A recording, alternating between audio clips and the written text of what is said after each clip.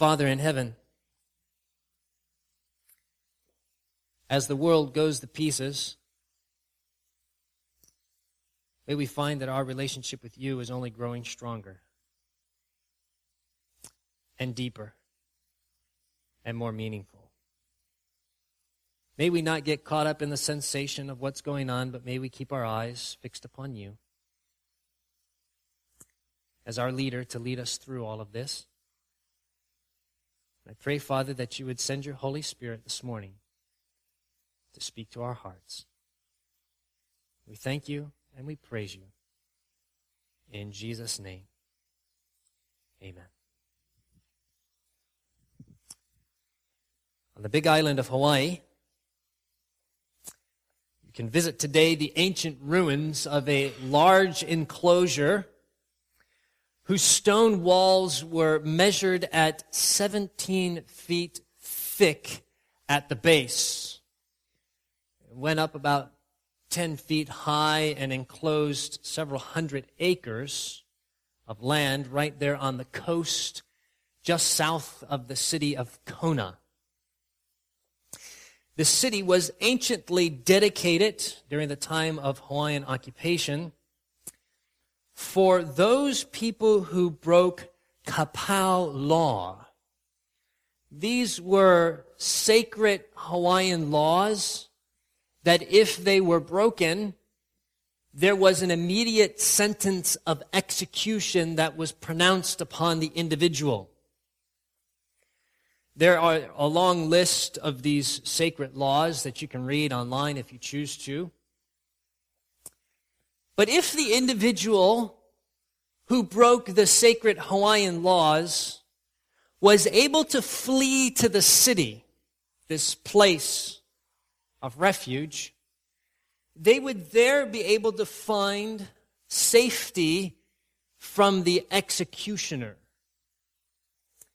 The high priest who resided inside of this enclosure would perform a ceremony of purification and forgiveness for the individual who broke the laws. And shortly thereafter, he would be able to reintegrate into society only if he went and found forgiveness at the Hawaiian city of Refuge. I find it interesting, if you go back into ancient Chinese culture, into Hawaiian culture, many of the ancient cultures, you actually find fragments of biblical teachings. The story of the Hawaiian cities of refuge is anchored in an Old Testament teaching in the book of Joshua. It's actually even before Joshua, but this morning we're going to look at Joshua. If you go with me there, Joshua chapter 20, where God instituted cities of refuge among his people to find safety in time of need. And just like the Hawaiian cities of refuge, if an individual went there, he would actually find an ability to restart, to, in a sense, have a new life. Because if he didn't, he would die. So those who went to the ancient cities of refuge during the time of Moses and Joshua would be able to start their lives over again, finding safety within the walls of these cities. Joshua chapter 20, beginning in verse 1, we'll look at the whole chapter quickly here together this morning. Verse 1, the Bible says this, "The Lord also spake unto Joshua, saying, Speak unto the children of Israel, saying, Appoint out for you cities of refuge, whereof I spoke unto you by the hand of Moses." During the time of Joshua, there were 6 cities of refuge that were distributed evenly throughout the people of Israel. There were 3 on one side of the banks of the Jordan River. There were 3 on the other side of the Jordan River, and they were strategically placed throughout God's people for it to be close, very close proximity to every single one of them. At least one city would be in close proximity. The Bible goes on and it says this in verse 3, that the slayer that killeth any person unawares and unwittingly may flee thither, and shall be your refuge from the avenger of blood. There was a very primitive system of justice that existed during the time of ancient Israel, and it went something like this. If one person took the life of another individual, the one who was killed, his closest relative, would be given the responsibility to avenge the blood of his family member. He would go and he would find the slayer and he would take his life. That was the primitive system of justice at the time. The Lord did not set this system up. He did not look favorably upon it, but for some reason he did not choose to remove it, but he worked with it. And so he established these cities of refuge for individuals who accidentally took the life of somebody else. In fact, in the book of Deuteronomy, Moses gives us an example of this, where two men would go off into the woods to cut down trees, and one man, as he was swinging his axe to cut the tree down, the axe head flew off the axe handle and hit somebody else in the head and killed them. It was not a premeditated murder, but under the system of justice at the time, the closest relative could take the life of the man who accidentally killed his family member. And so in that situation, the only place of safety that that individual could find was to run to the place nearest to him that was designated as a city of refuge. Now the Bible goes on and it tells us this in verse 4 through 6. And when he that doth flee unto one of those cities shall stand at the entering of the gate of the city, and shall declare his cause in the ears of the elders of that city, they shall take him into the city unto them, and give him a place that he may dwell among them. And if the avenger of blood pursue after him, then they shall not deliver the slayer up into his hand, because he smote his neighbor unwittingly, and hated him not before time. And he shall dwell in the city until he stand before the congregation for judgment, and until the death of the high priest that shall be in those days. Then shall the slayer return and come unto his own city and unto his own house, unto the city from whence he fled. Now the Bible goes on and it lists the 6 different cities of refuge in verses 7 and 8. You can read that on your own if you choose to. But then there's an interesting little piece of information here in verse 9. The Bible says, these are the cities appointed for all the children of Israel, and for who? The stranger that sojourneth among them, that whosoever killeth any person at unawares might flee thither, and not die by the hand of the avenger of blood, until he stood before the congregation for judgment. I think if you are spiritually in tune, as you read Joshua chapter 20, you will see very quickly that there are many spiritual applications that can be made to this chapter.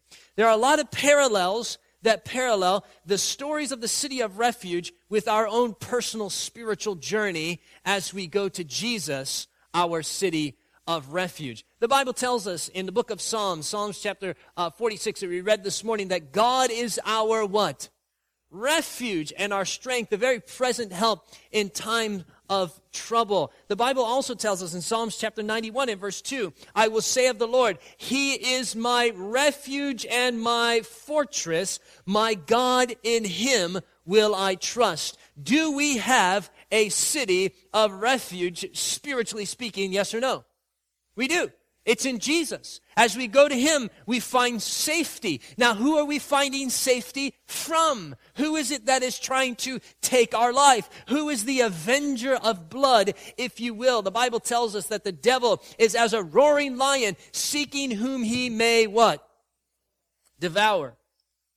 Revelation 12:12, the Bible says, woe to the inhabitants of the earth and of the sea, for the devil is come down unto you having great wrath, because he knoweth that he hath but a short time. So Jesus is a city of refuge for us in our spiritual lives. Satan is the one who is in hot pursuit. He is the avenger of blood, if you will. And who is it that he is pursuing? Us. But let's not be too haughty. He's not just pursuing God's people. He's pursuing anybody he can get. He is in the business of destruction. He is in the business of destroying people. And he is in the business of trying to do everything he can to remove the opportunity of eternal life from anybody who might have an inkling to give their heart to the Lord. There are many spiritual applications and parallels that we can find as we look at the stories of the city of refuge. We see that Jesus is our refuge, that the devil is the one who is pursuing, and he is pursuing people in this world to try to pull them away from God before they find safety and refuge in a relationship with him. Listen to this, Patriarchs and Prophets, page 516, it says this. The cities of refuge appointed for God's ancient people were a symbol of the refuge provided in Christ. What were the ancient cities of refuge? They were a symbol. As you look at the story of the cities of refuge, you find there illustrated for you the refuge that God provides for us in Christ. The same merciful Savior, she goes on, who appointed those temporal cities of refuge, has, by the shedding of his own blood, provided for the transgressors of his law a sure retreat into which they may flee for safety from the second death. Now don't miss this last part. No power, how much power? No power can take out of his hand the souls that go to him for pardon. Let the people of God say amen.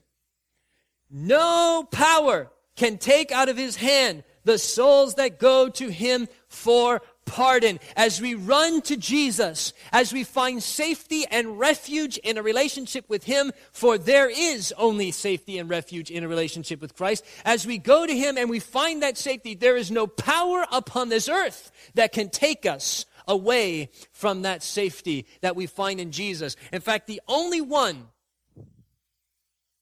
that can remove that hedge of safety is yourself.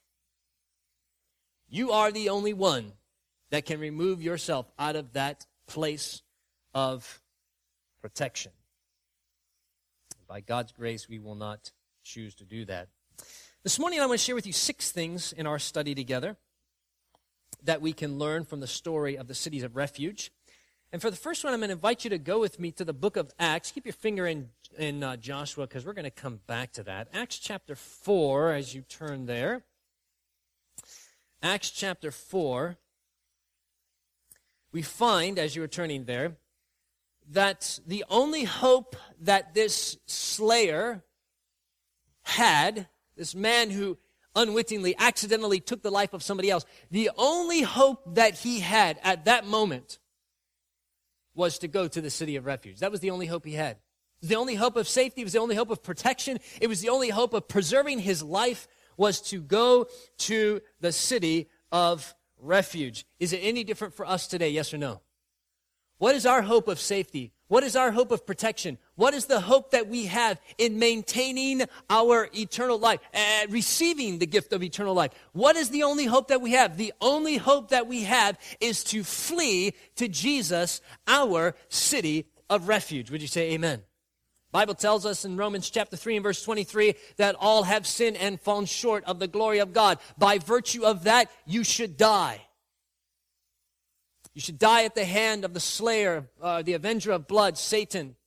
But the good news is that we can flee from him and we can run to Jesus. And he will forgive us for those sins and cleanse us from all unrighteousness. The only hope that this man had, the fugitive, was to run to the city of refuge. Acts chapter 4 and verse 12, the Bible says this, neither is there salvation in any other, for there is none other name under heaven given among men whereby we must be what? Our case is a desperate one.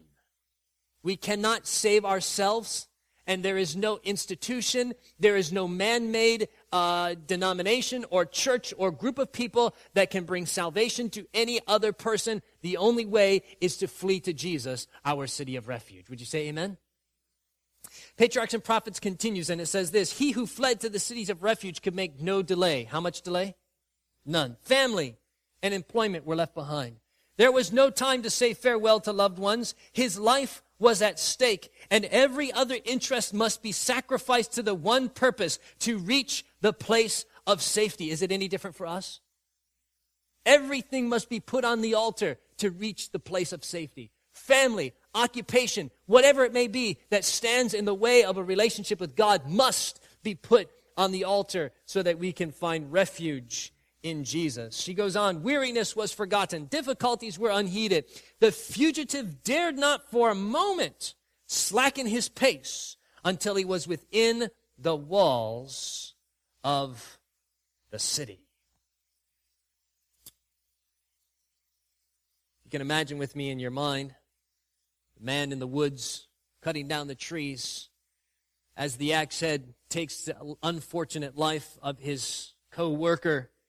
As that lifeless body lays there on the ground, he still has the axe handle in his hand. As he stands there at that moment, he knows in his mind that there is only one place that he can go. If he goes back home, death will find him.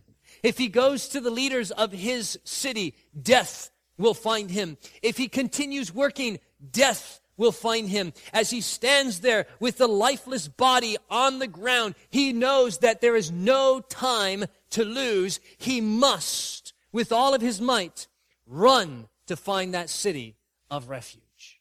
And he would drop that axe handle out of his hand, and he would instantly begin to run with all of his might to find that place of refuge. And brothers and sisters, I think that's a wonderful picture for us to keep in our minds, that we ought to do the same in our relationship with Jesus. That we should not allow anything to keep us. We should not make a delay in running to Jesus. You know, only eternity will tell us the tragic stories of people who delayed to give their hearts to the Lord. And I pray that we will not be part of that story, but that we will have made the right decisions in our life to run to Jesus every moment and not hesitate or delay in making the alterations in our life that need to be done. She continues in Patriarchs and Prophets, and she makes this application. She says, the sinner is exposed to eternal death until he finds a hiding place in Christ. And as loitering and carelessness might rob the fugitive of his only chance of life, so delays and indifference may prove the ruin of the soul. Satan, the great adversary, is on the track of every transgressor of God's holy law. Can you see it in your mind? There were times when the fugitive would only be paces ahead of the avenger of blood. As he was running with all of his might, he did not get distracted by what was around him. He was not on his way to the city of refuge to admire the scenery.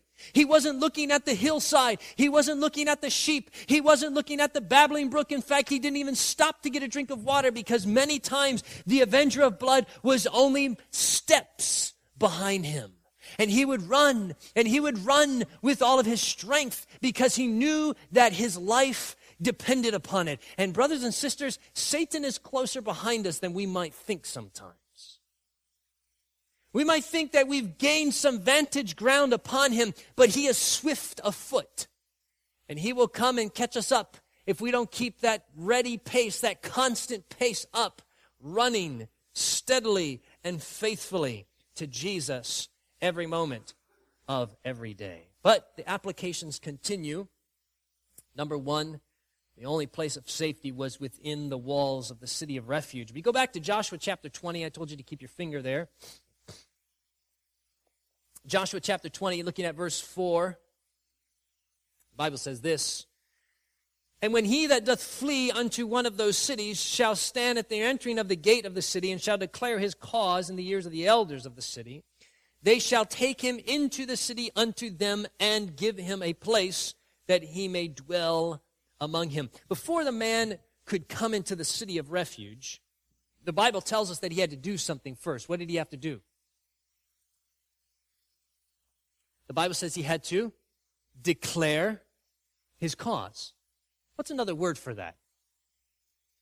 He had to confess that he had done something. Now here is where the biblical illustration does not entirely fit.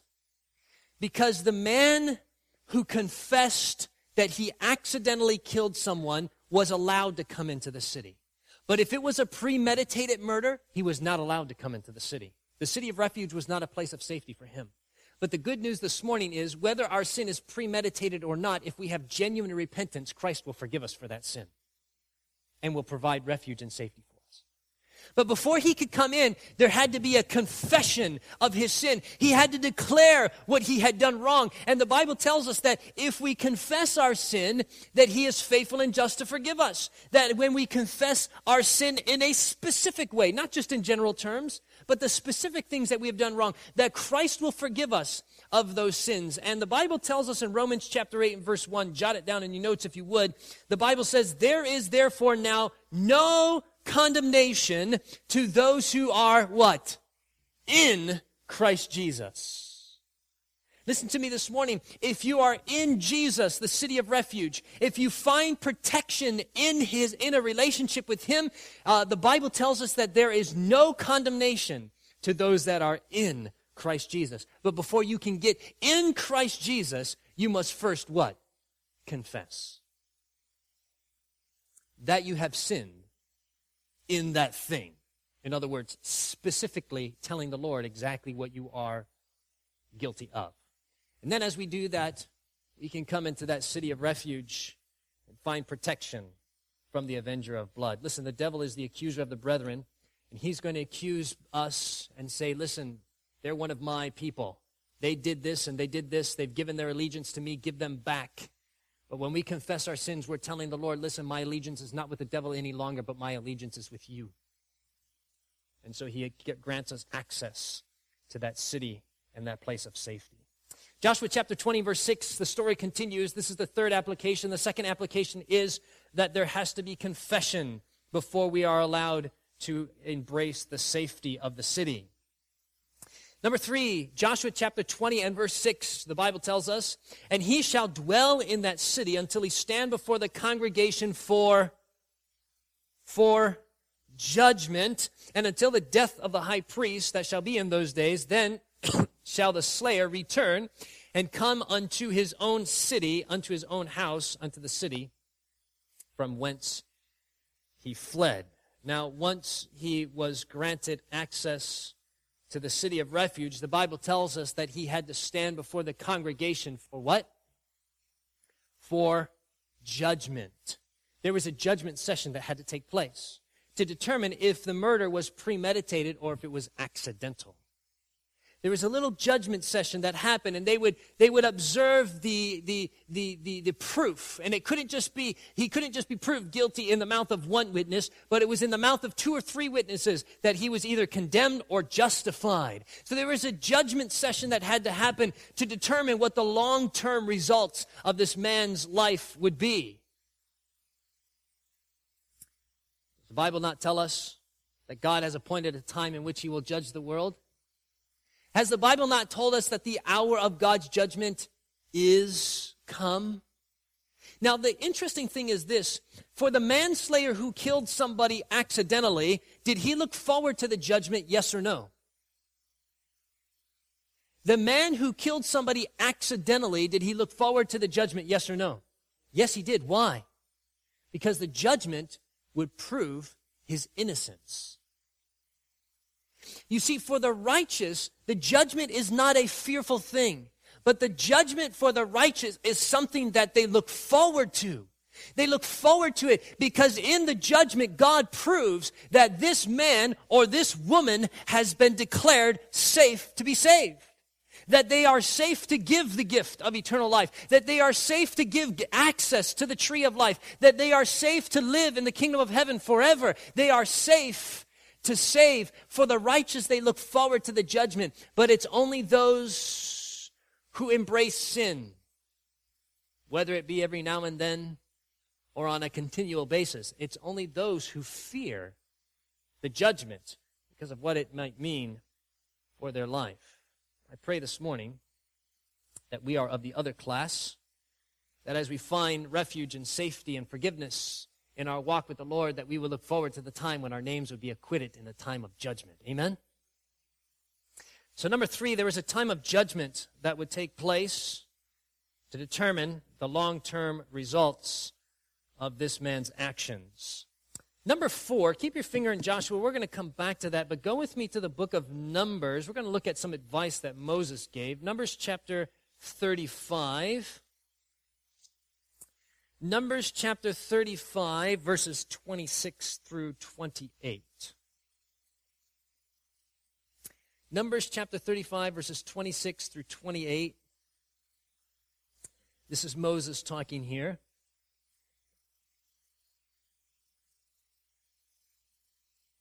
Bible says this, "And if the slayer shall at any time come without the borders of his city of refuge, whether he was fled, and the revenger of blood find him without the borders of the city of his refuge, and the revenger of blood kill the slayer, he shall not be guilty of blood, because he should have remained in the city of his refuge until the death of the high priest. But after the death of the high priest, the slayer shall return into the land of his possession."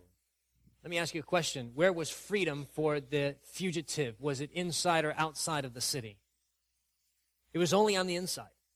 Freedom was on the inside. Freedom was there for him. But if he went outside of that city, according to Scripture, if he went outside of the city, he was fair game to the avenger of blood. And if the avenger of blood took his life, he was not guilty of doing that.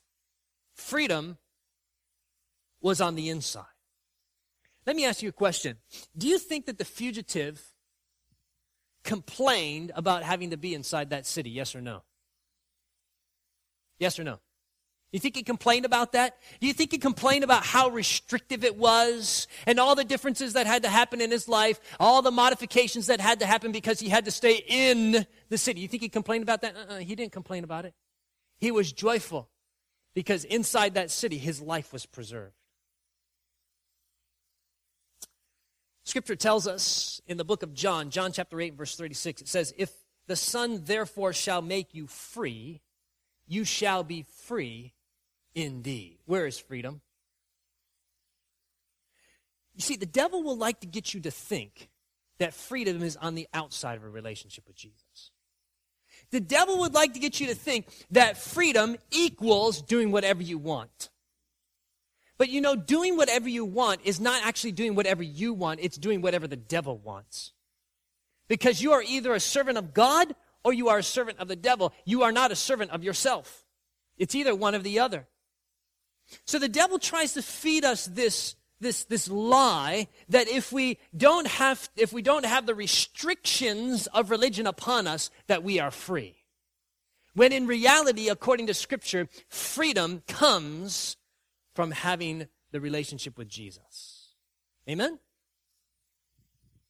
Freedom is in that walk with the Lord. It's interesting to consider something else here.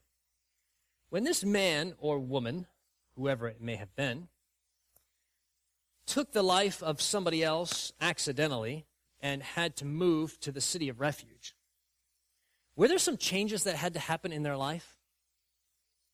Yes or no? Probably, right? I mean, I would imagine they may have had to get a new job. I would imagine that maybe they had to find new acquaintances. Maybe they even dressed a little bit differently because of the terrain of where they lived. I don't know. But I will guarantee you that there were changes that had to happen in their life. Because where somebody lives dictates how that person lives. Right? Where somebody lives dictates how they live. For an example, somebody here in Michigan might dress a little bit differently than somebody who lives in the islands of Fiji, right? Yes or no? Are you thankful for your parkas in the wintertime? All right?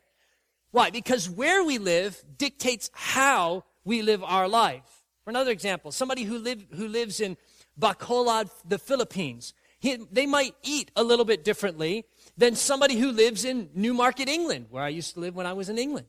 Why? Because where they live dictates how they live their lives. Somebody who lives in Campbellsville, Kentucky, where we lived before we came here to Michigan, they talk a little bit differently than somebody who lives in Penang, Malaysia. Why? Because where they live dictates how they live their life. And if we are living in Jesus, that dictates how we live our lives. So the question is, where are we living? Some of us are trying to sit on the wall and have one foot on the outside and one foot on the inside, and we try to do both.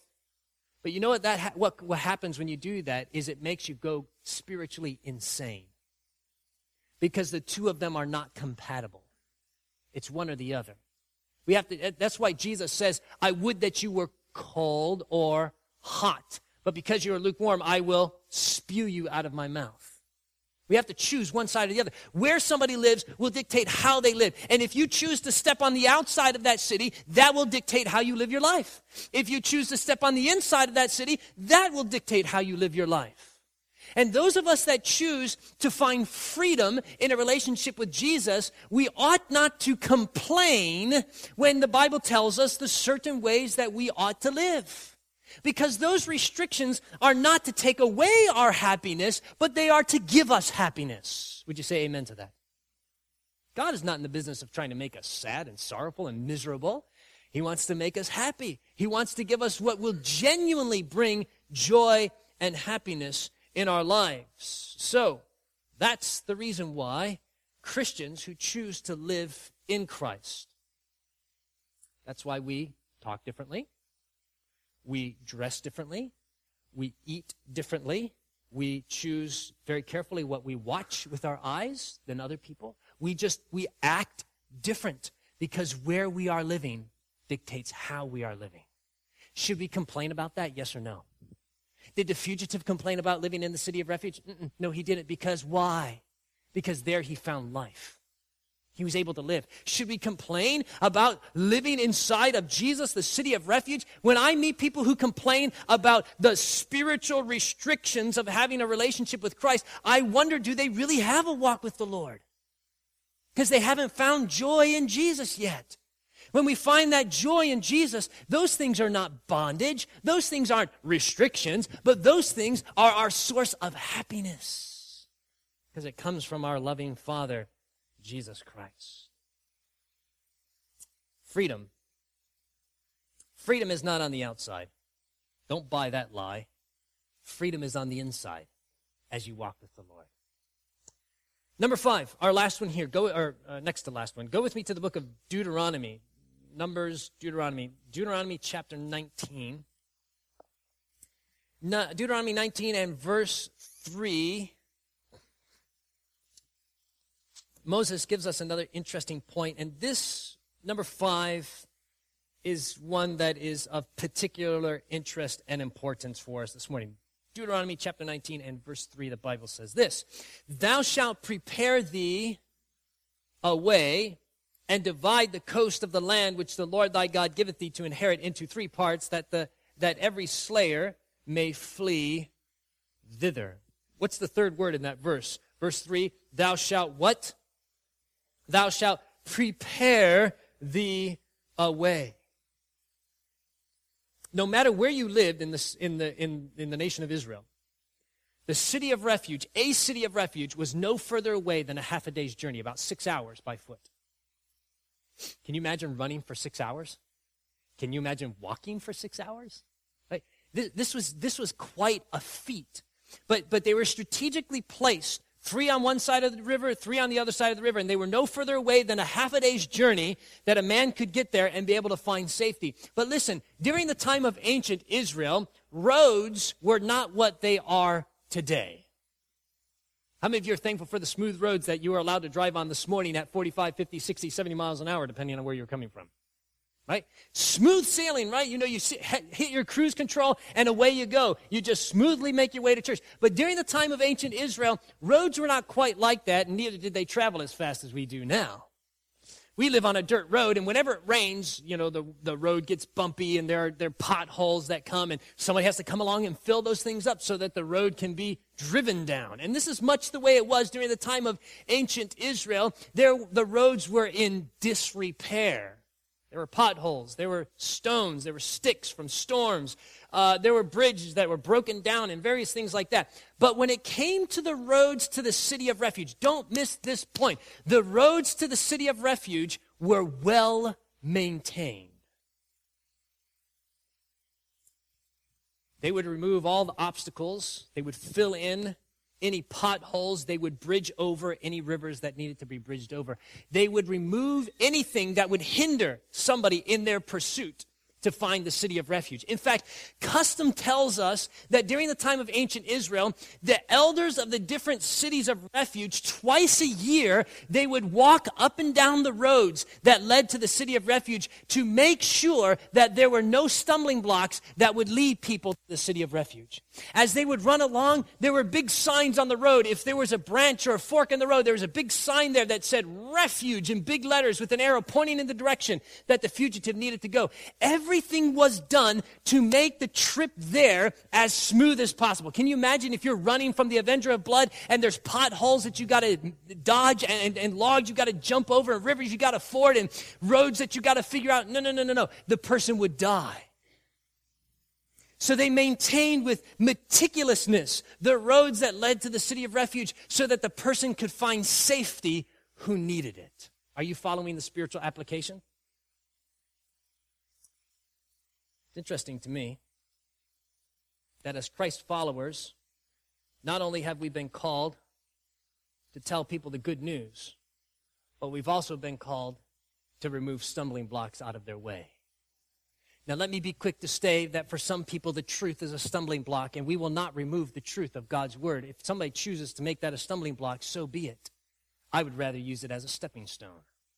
But there are other stumbling blocks that can hinder people in their trip as they try to find Jesus. You remember the story in Mark chapter 2 where Jesus was inside of a house, and all of a sudden the roof opened up and a man was let down in a stretcher. You remember that story? Why did that have to happen?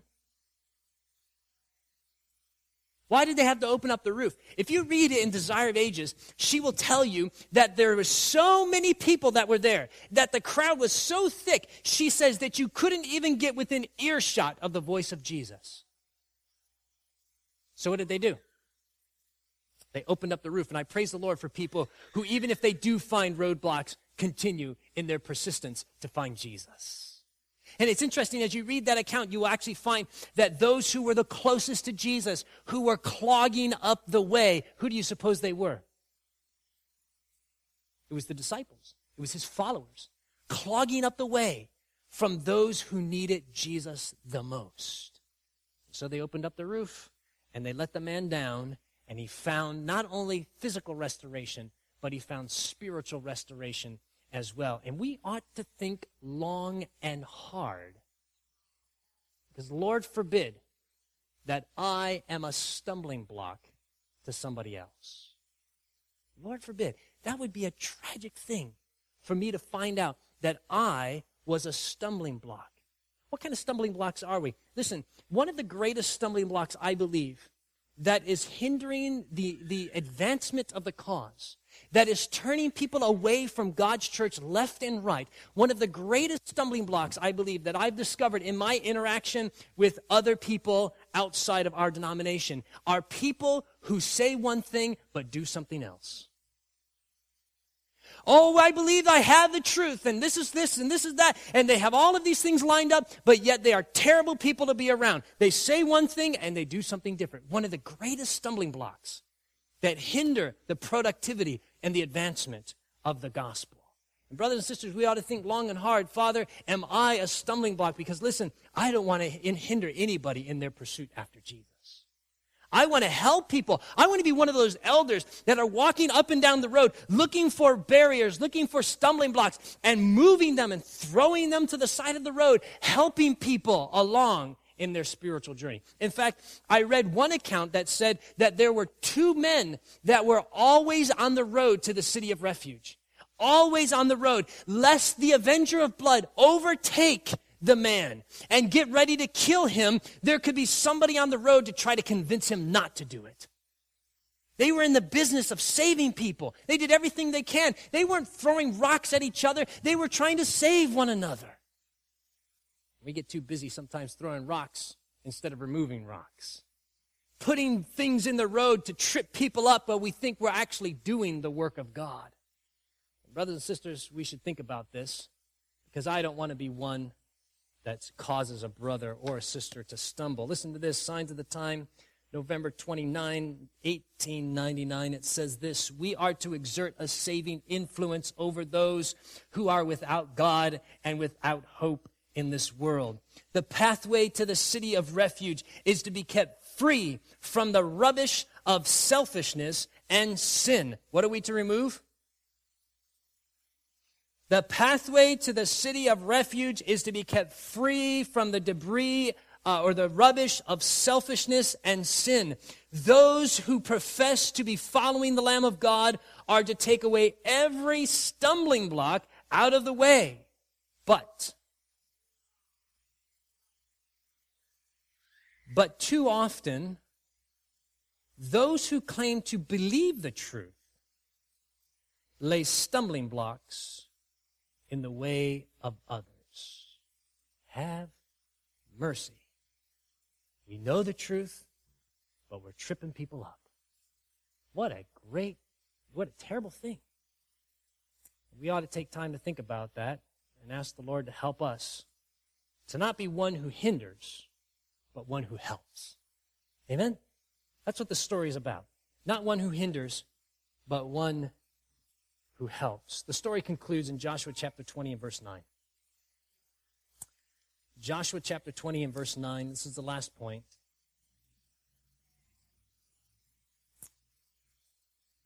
These were the cities appointed for all of the children of Israel. And for who? And for the stranger that sojourneth among them, that whosoever killeth any person at unawares might flee thither and not die by the hand of the avenger of blood until he stood before the congregation. It's not just for us, brothers and sisters, but it's for the stranger that sojourns among us. Amen? We have good news. We have great news. In a world that's in upheaval. I mean, listen, even before all of these hurricanes and earthquakes and natural disasters, the world was still in upheaval, but they just didn't know it. And these are only going to get worse and worse as time goes on. As the Spirit of God is withdrawn from this earth, we're told in inspiration that these calamities are only going to get worse. The devil, we're told, has studied the science of nature, and he knows how to manipulate things in such a way to cause national disaster and ruin on this earth. That is who he is. He is the father of destruction, and that's all he can do. He cannot do anything else. And as the Spirit of God is withdrawn, the devil just does what he naturally does well. It is only because the Spirit of God is withholding him from doing that we have any safety or protection at this time. And as these natural things begin to take place, I hope it tells us or is a sign to us to wake up. And not only for us to wake up, but to help others wake up as well. Because there's good news. There are people in this world who are not just looking for physical refuge from floods and earthquakes and national disasters. But there are people who are looking for spiritual refuge, but they may not even know it. And wouldn't it be wonderful if you could get to heaven and you will see somebody who was looking for that refuge, and you can meet them under the tree of life, and they can thank you for what you have done, and you can say, it's not me, but it was what Jesus did through me and in me. Wouldn't that be wonderful to find scores of people under the tree of life that we led to Jesus, the city of refuge?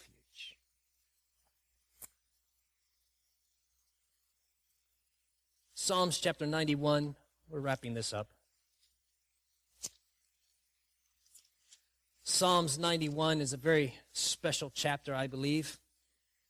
One that you should be very well acquainted with, maybe even memorize. For I believe it's applicable not only to the time that we are living in right now, but in the future when Revelation 16 and the 7 last plagues are poured out. The Bible says this. Psalms 91, verses 9 and 10, it says, because thou hast made the Lord, which is my refuge, even the Most High, thy habitation, there shall, what does it say? Come on now. There shall no evil befall thee, neither shall any plague come nigh thy dwelling. Why? Because thou hast made the Lord, which is my refuge, even the Most High, thy habitation. There will no evil, no plague shall come nigh thy dwelling. The Bible tells us in Psalms chapter 91, only with thine eyes shalt thou behold and see the reward of the wicked. Why is that? Because you have made the Lord your habitation. Don't you want to bring other people in on that? Don't you want to say, hey, come live with me in my habitation because there is a beautiful resting place. There is a beautiful safety. This is not a hurricane certified house. This is a disaster certified house. This is a world being turned upside down certified house. This is a place that no evil can befall, and that we'll be able to look out the window in the safety of its protection and see the devastation that will happen on this earth. I want to bring people inside of there, don't you? You know, it's interesting, in the early church, in the book of Acts, the Bible tells us in Acts chapter 5, 42, write it down, Acts chapter 5, verse 42, and daily in the temple and in every house, the Bible says, they ceased not to teach and to preach. Who? Jesus Christ. How often? Daily.